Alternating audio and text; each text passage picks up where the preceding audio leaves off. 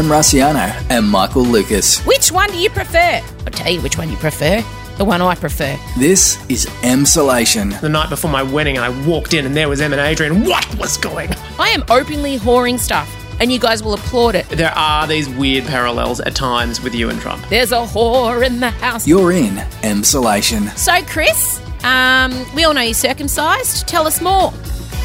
Hello, darlings. Welcome to another episode of Emsolation. I love being in your ear. It's quite an intimate thing podcast, isn't it? I realised it is just me and you. It's very quiet and we're having this conversation, and it's not like listening to the radio or taking in a TV show. It does feel like you and I, and we are just two friends sitting having a chat before we bring in our other friend, Michael Lucas. I'm feeling better today. Thank you. I've had a few people contact me after Tuesday. This is my therapy. Because I can't get on stage, God knows, which is usually the way I work through trauma is I pop on a sparkly leotard and sing some songs about it in front of you guys while clutching a bottle of rosé. I mean, that's my brand. But now I guess I just sit down a couple of times a week with my tiny microphone in my hand, and I'm sitting up in the spare room. It's kind of overcast in Melbourne today, and it's still in my pajamas, truth be told, still in my PJs. And I confess to you guys how I'm feeling. And, you know, when that listener called me out on not doing these opening kind of monologue bits anymore, I realised it was because I didn't really want to talk about how I was feeling. I was deflecting because, you know, this is our time. This is where I let you know how things are going in isolation/emsolation. So, yeah, I'm better today. I am. I had, as I said, a really rough weekend, and to be honest, a rough Monday, Tuesday. And I've had to look deep into my kind of what's been going on. And obviously for me, the trigger was all the miscarriage stuff, talking about it and reliving it. And then, you know, also I had been having real career crisis in terms of last year I had the biggest tour of my life. Raging Rainbows was hugely successful, sold out theatres all around the country. I played to the most people I ever have. And, you know, I wrote original songs. We had costume changes.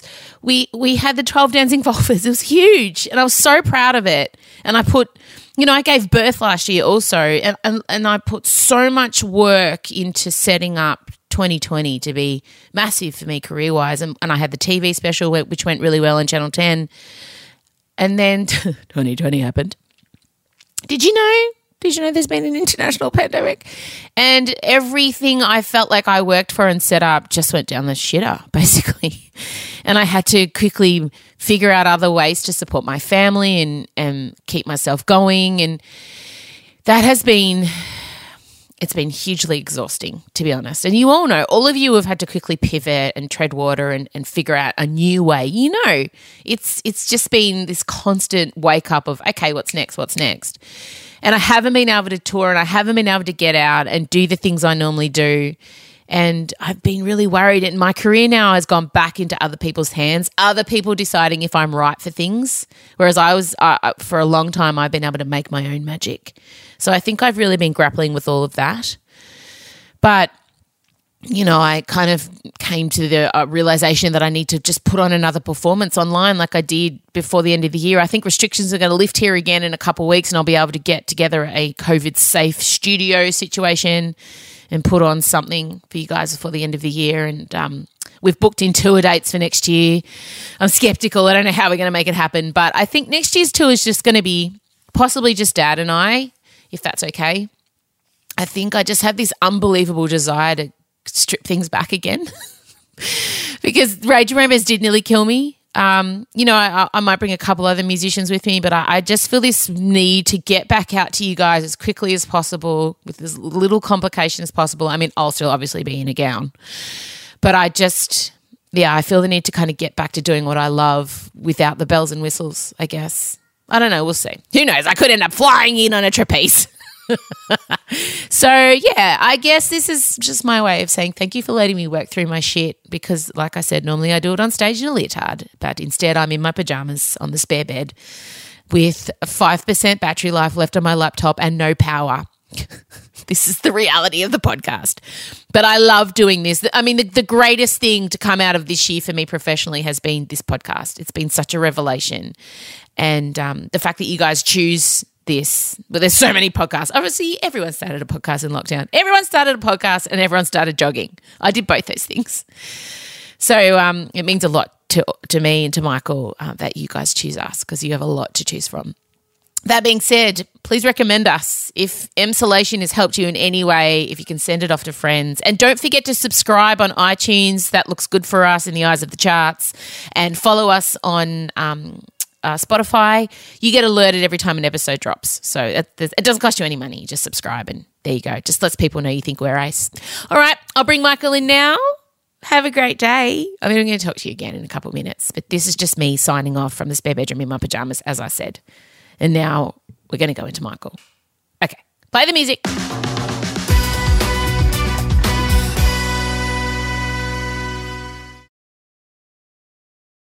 M. Rusciano and Michael Lucas. This is Emsolation. Oh my gosh, if people knew. This is our fourth attempt. Is it our fourth today? Pretty much. The Venn diagram of technical problems that have besieged today. The only way to appreciate it, go back and watch the movie Apollo 13 and how they brought those spacemen back. Exactly. Using all their slide rulers and calculations. That's pretty much what it's taken to get this podcast on. It's fine. Here we are. You're in a very quick lunch break from your busy day. I've had to drive elsewhere to get a signal. It's fun times.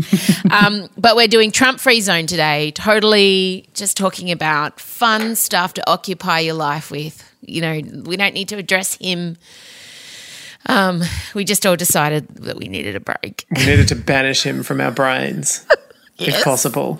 If possible. Over the weekend, I really went into my own little hole, and as I'm prone to do. And I watched a lot of television when I wasn't with the baby. And one series that I've been particularly looking forward to finally dropped. It's called Song Exploder on Netflix. And it's a very popular podcast.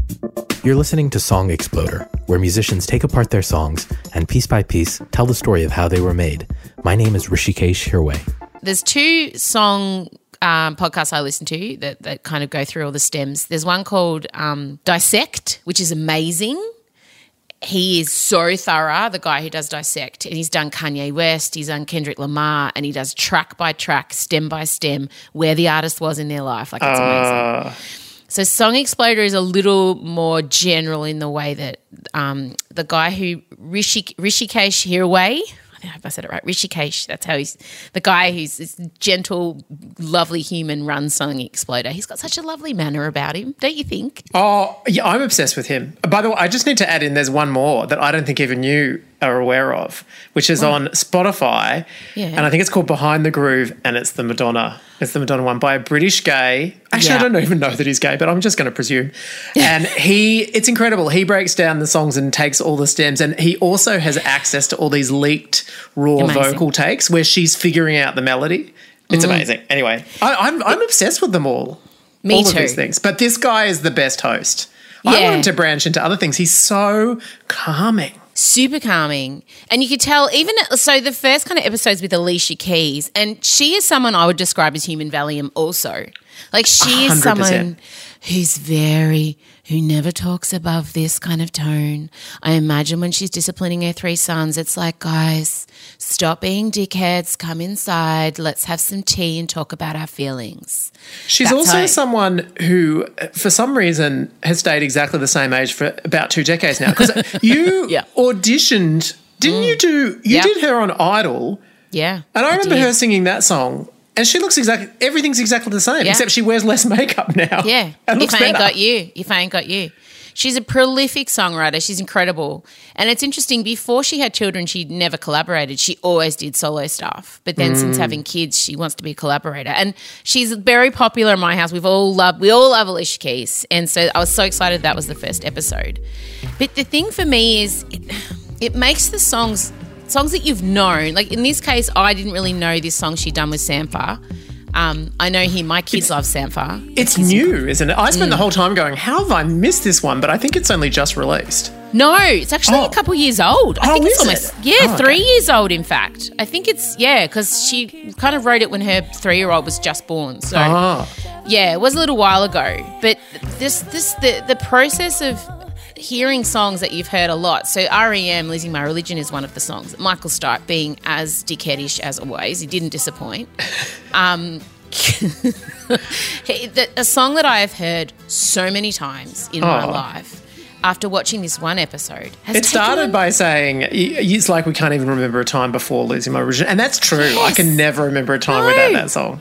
But I always thought it was a political statement. I always thought it was Stipe just making a comment on the Catholic Church. But it's not. It's about unrequited love, we've now learned from Song Exploder. The sentiment, Losing My Religion, is actually a Southern kind of statement of like, just saying, oh my goodness, I can't believe that's happened. I've lost my religion. It's like I've lost my faith. Like it's actually not a statement on physically not believing in God anymore. No, it's not burn down the church, which is pretty much how I interpreted it. But as I was watching it, I mean, the idea as someone getting a hold of my stems is terrifying. And I saw the fear on all the artists' faces. The stems are the individual tracks and you got your bass stem, your drum stem, your vocal stem. I know you know because you're a music nerd, but for people who don't know. So all the individual tracks that make up the whole picture of the song, and they're often recorded cold. So your vocals cold, everything's cold. And so to know that a third party has your stems rifled through. But it's like, Michael, if you wrote a first draft and hadn't done any editing, and it was sent out to read. Like it's you feel very vulnerable. Yeah. So the fact that he's able to put these artists at ease straight away you can tell they feel safe that he's got their very precious stems in his hands. And I just, watching it just made me, I cried. I don't know why I cried. Yeah, I cried too. I cried a lot. I cried. We should just say that the Alicia Keys first one is just emotional anyway, because she's talking about she's just had a baby and her co-writer came in and he just lost his mother. And then as the course of the episode goes on, they're sort of singing this song about writing, I should say, this love song. And then sort of she's concluding that she was singing towards her newborn baby and he was singing towards the mother that he just lost. And I could not stop crying. And also the song is so filled with longing and it really makes you love the song so much more having it broken down like that. Oh, it does. It also makes you hear it in a different way. And I mean, obviously I was hotly anticipating the Lin-Manual Miranda episode where they discuss my favourite song from Hamilton, Wait For It.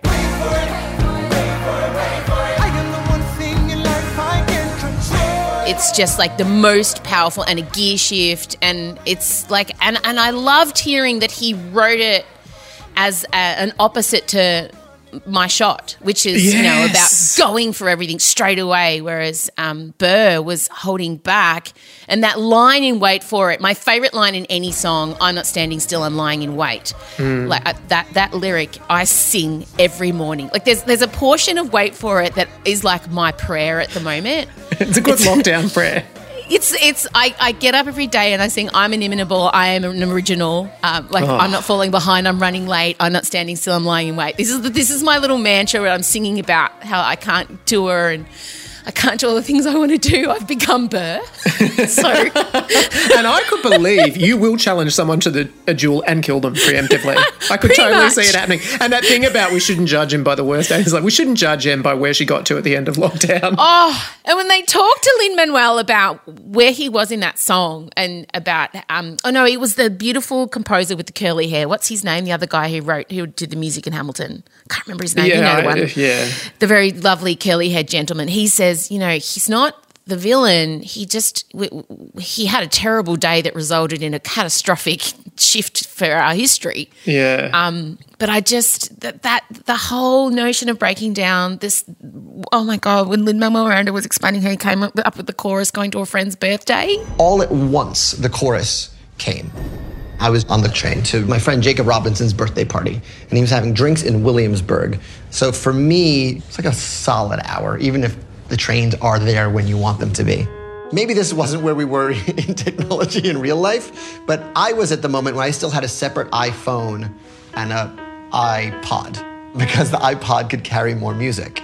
So I was listening to the loop on the iPod. I listened to the loop and I listened to the loop, and then the chorus landed just as I was getting to the party. And I was like, I know, in the train. And then he got to the party and he because he'd cracked it right before he went in, and they played the recording of him wandering around the streets singing the refrains of the main melody. How was the voice memo? Oh, I nearly died. And then he just went to the party and said, happy birthday, had a drink, and then said, I'm so sorry, I've got to go, and then got back on the train and kept writing the song because he knew he'd found it. As a singer, something like Lin-Manual Miranda he's not the strongest vocalist. Like, I felt good about that. I was listening to that voice memo thinking, I could almost do that. But he doesn't know that. So you hear him talking about how relate to that too. He has like these regrets that he didn't play Burr, that he played Hamilton. And then mate. my daughter and I were looking at each other, and Chella goes, does he think that he could sing Wait For It like Leslie Odom Jr.? And I said, I think he might. I think in Lynn's mind, he can sing that Wait For It the way it needs to be sung. But I mean, good on you for that. That's the one criticism I will ever have of Lin-Manuel Miranda is I don't think he's as strong a singer. And people could probably say that about me too, as he thinks he is. No, you're an amazing singer. Thank you. That was. It's true. I mean, I know you don't have like some epic range of a bazillion octaves like Mariah Carey or something like that, but you've got amazing tone and an amazing quality to your voice and power. I would much rather listen to you sing than him sing. He's a great rapper. And Let's not take that away from him. Yeah, what a slam poet. My God. Hear you rap. Me? I can rap. I mean, I choose not to because I'm white, middle-aged mother of three. But I can come off rap. a bit like Madonna in American Life. Might not be so good. I mean, I did grow up listening to a lot of Salt and Pepper Spinderella. Like, Salt and Pepper defined a lot of the 90s for me. And I did and my mum used to come out and go, after she'd hear me rap, let's talk about sex. If only you knew times tables like you knew that. I was like, oh, God. True.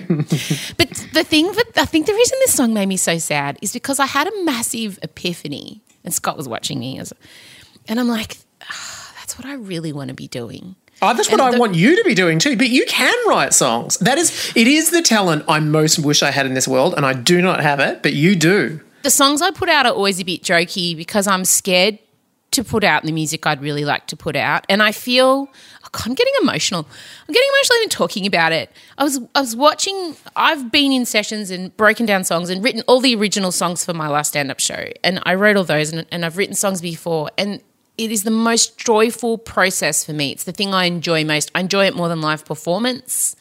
I enjoy it more than anything is sitting in a room with other songwriters and putting together music, and that moment where you hit on the hook or you hit on the melody and you all look at each other and it's electrifying. It's like falling in love 1,000 times over in micro doses. It's like, yes, and you're all on the right. And when that flow happens, and I was sitting watching them talking about it and looking at the passion in the songwriter's eyes and seeing them, even the R.E.M. guys were like, oh, I didn't even remember that bass line. I didn't even remember there were clappings in this. Like, these guys haven't thought about the song in over 30 years. And this show brought the song even back to them. Don't you feel like they all fell in love with the song again? Oh, totally. And also, it's the love between the people that wrote the song as well, like that special kind of love that they've created this indelible thing together and sort of, you know, the magic of being in that room at that time, at that moment of creation is just... So anyway... You wrote Forged in the Flame. That's not a jokey song. That's very emotional. I sing that to myself the way you sing Wait For It. I know, but the kind of music I would make, the music I listen to neo soul, and that's it. I was brought up. I mean, I wasn't really allowed to listen to white artists. Dad didn't really rate any white singers. So, because my father's a musician, and obviously I grew up watching him play in a band, and I've always been around music and musicians. So the music I grew up with always had a really strong soul base. Like the Blues Brothers soundtrack was, even though white people were involved, that was very much a big part of my growing up. So that's the music I kind of gravitate towards, but it's so hard to be a musician in Australia and pay the bills. Like, I had to become a stand-up comedian to trick people into coming to see me sing. Like, I had to go on this roundabout journey because, you know, the songs I ram in there between the jokes. But if I was truly speaking, like, absolutely honestly, if I could just sing and just tell a little story in between songs, like, Yeah, that show made me sad in a way. Do it. No. Do it now. Imagine what I'd have to do to trick people into getting to come watch me sing. I just need to physically pay them. People don't want that from me. I'm not in that box of like, people don't think, you know what, I'm not going to be remembered as a musician. Like, I feel like I'm someone who is mastered music, mastered comedy, but never really got to the pinnacle top of either, and I don't know how that's ever going to happen. Like, I can say with athletics, I got to the pinnacle. I trained really hard and I was the best at what I did at that point in time, but I can't get there with music because I can't read it or write it, so I have to kind of hum it into my phone and then find someone to make it for me. So I feel a bit like I've got this Ferrari engine but no car to put it in. Like, I know I've got the in me, but I can't drive it. Do you know what I mean? Yeah. It's the same with my writing. I can't spell and I can't put sentences together properly, but I have all these words in me. So it's well, you clearly can write and you clearly can songwrite and obviously you can sing. I just think you have to just do it. Just lock yourself in a room with people that you love writing and just do it. What's the worst that can happen? I suck, and the one thing that I love the most in the world is out there and judgeable, and people can say I'm bad at it and then I stop doing it. I mean, if you're going to go deep. You cannot be literally telling me that you refuse to try the one thing that you love most in the world because you might suck. What would you say about that? I'm sorry, if we just met, name one thing I do that I'm not good at. I don't pursue things I'm not good at. You know that. You are good at it though. We'll see. I mean, we'll see. But it's a great show. Obviously, we've just spent like 20 minutes banging on about Song Exploder on Netflix. Do it. If you like music in any way, if you're a fan of music, it's the greatest thing. And I just also, as we try and move away from the Tangerine Cheeto Man, it was so relaxing to dive because it sort of takes you into the room where they made this stuff, and I found it really absorbing to just be in the spaces that they were in when they were so creative and they were building something together, and it was just such a good alternative to everything going on in the world to sink into this show. I loved it. And that host, so calming. I want him to come around and just speak to me. Rishikesh. Yeah, he's good. The whole thing. It's just nice watching people who are at the top of their game doing what they do. Like, what a joy. It's like, I imagine what people feel when they watch football concerts, you know, like that's how they feel. It's how we feel. When they watch football concerts. Yeah, that's what I call them. Football games. Oh, like how I would call halftime interval. Yeah, correct. Yeah, okay.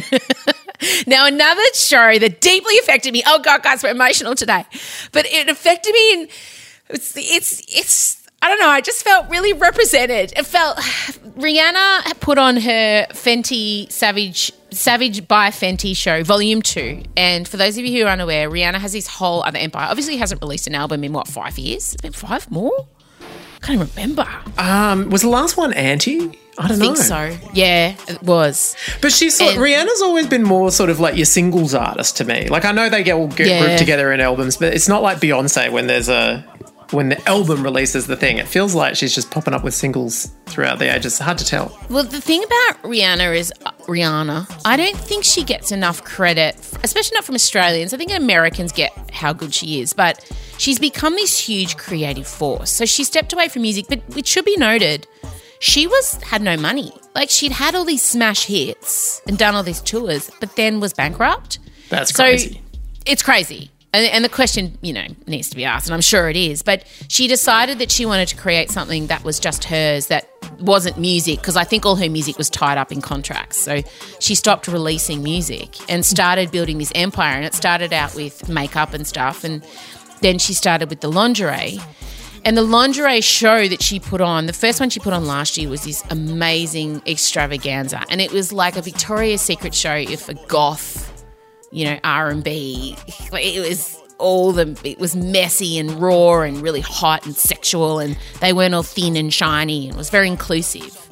But she's gone a step further with this one, and I want to talk about how refreshing it was to see models walking in this lingerie, and it's really saucy lingerie, like it's sexy, like it's, it's right, it's, bits of wire up your bum and stuff, like it's, a lot of she is the singer who sang S&M, and you could see it in her lingerie line. A lot of mesh involved, a lot of fishnet over thigh. Yeah. But the thing was, there was stretch marks, there was cellulite, there was size 6, 8, 10, 12, 14, 16, 20 women. There were men, all different shapes and sizes and colours of men, which would be a new thing for men to see, not these perfectly... I mean, there were still abs.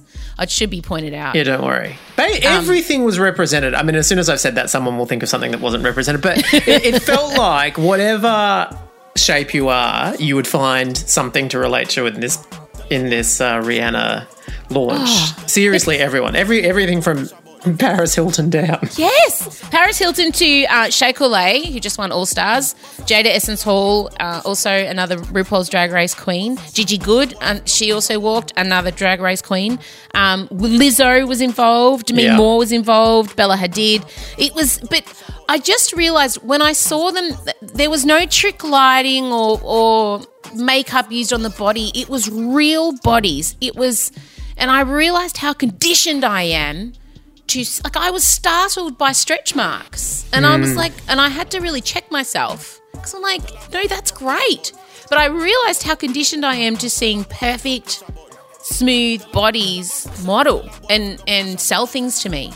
Yeah, I know, all those years of Victoria's Secret launches. Yes, but in this, it was just a joy to watch these real strong, powerful female bodies with boobs in different angles and nipples in different shapes and ass cheeks and body hair and stretch marks and the cellulite and the jiggling and the total celebration was so fresh. And isn't that sad in 2020? It's really sad. But also, I mean, I have to admit when I started watching it, I had no idea. I didn't even really know anything about Fenty to the extent that I didn't even... I didn't. It's her. I know. I had to tell you it was her last name. Her name's Robin Fenty in real life. Yes, but including I didn't even know, like, is this about makeup or lingerie? What is this just an elbow? What is this? It took me ages. And then midway through it, I'm like, oh, okay, she's designing, lingerie. That's what we are here. Yeah. But no, I didn't know anything about it. And subsequently I've read up. But also, it's insane and kind of offensive to think it's taken this long for anyone to do it. But also, clearly... it's proved to be this profoundly smart business move because she's catering to skin types and skin colours and body types that no one else, bizarrely, in the cosmetics industry is catering to, and she has made so much money because people were so starved. And what a ridiculous industry that hasn't actually made high-end products and lingerie designs for the vast majority of the population. How could that have happened? I can't even begin to tell you how this is the norm.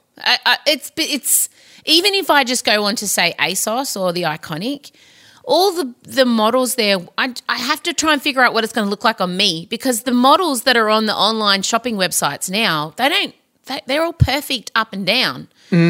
I need to see it on someone who looks like me. Otherwise, it's just a guessing game.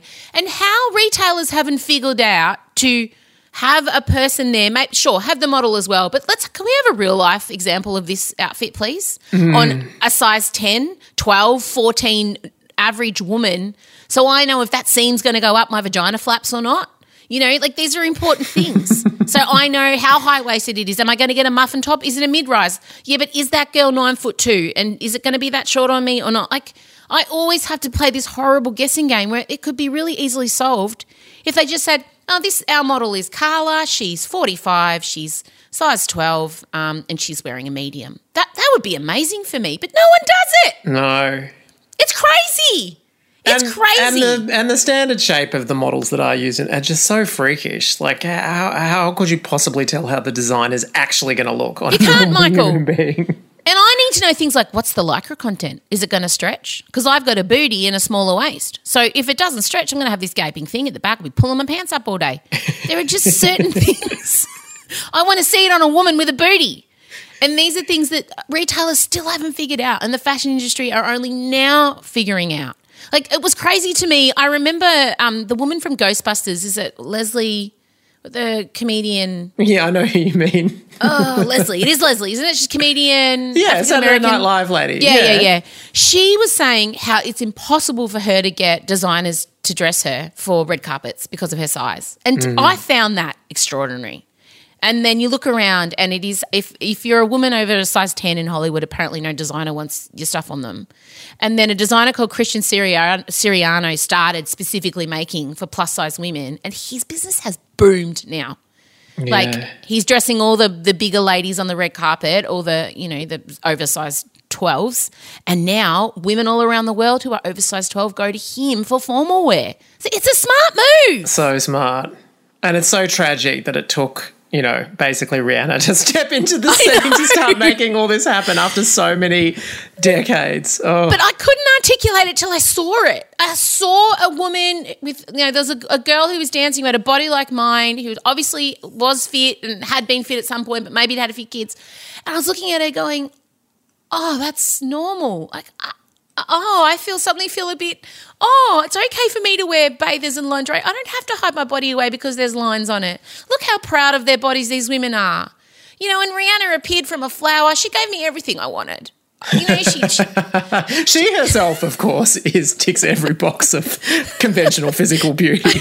But I still appreciated the inclusivity. And the bit that got me as well, where we started to go into the section where she was talking about sexuality and everything. And within that, she had a whole lot of people talking about how they were virgins.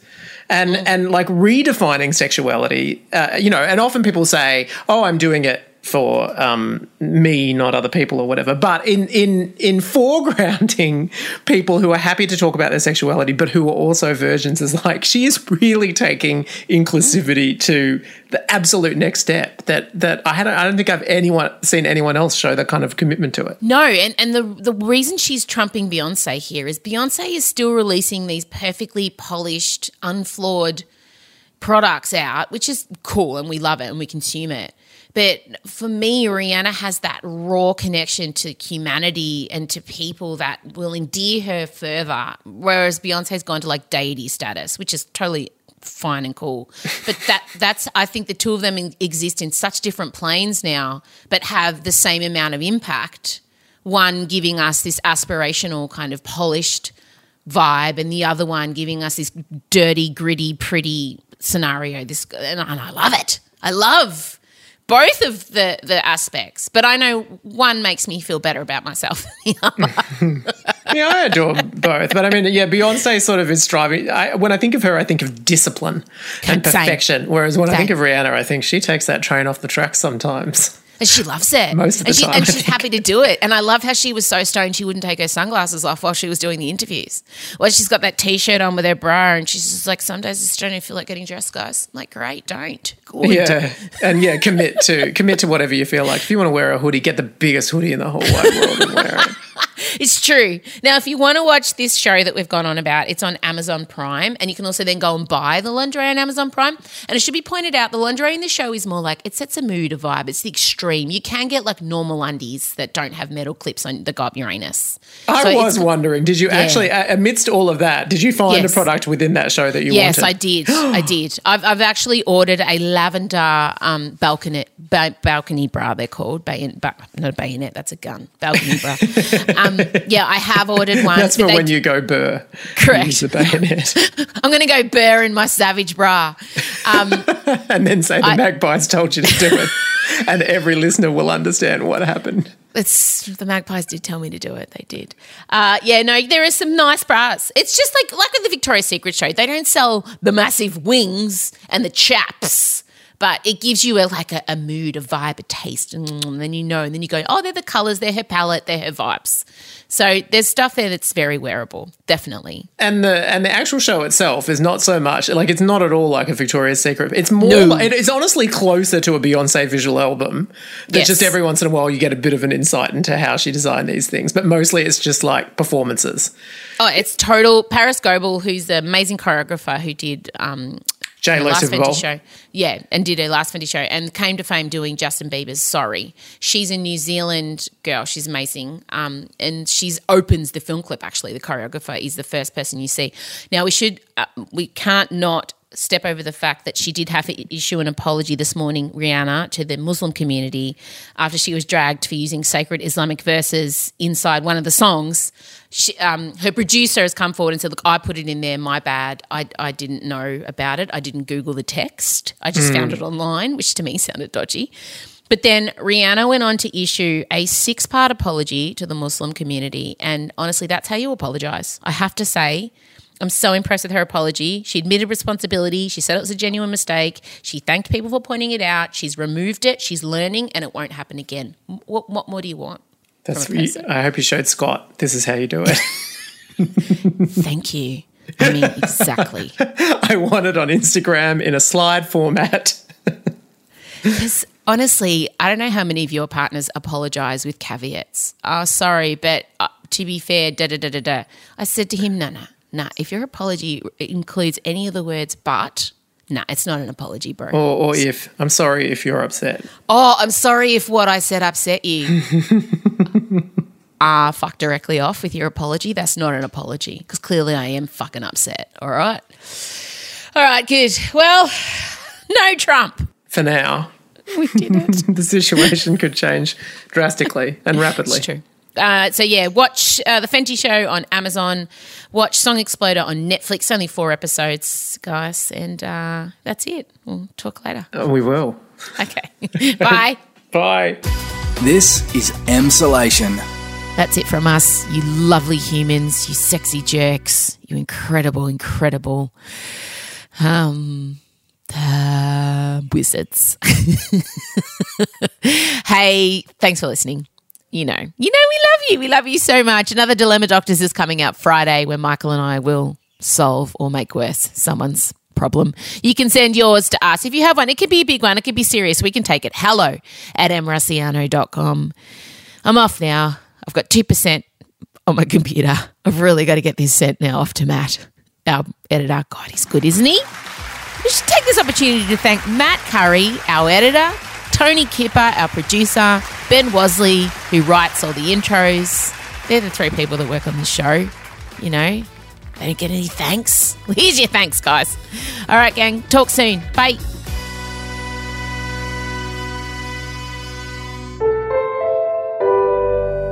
A Podcast One production.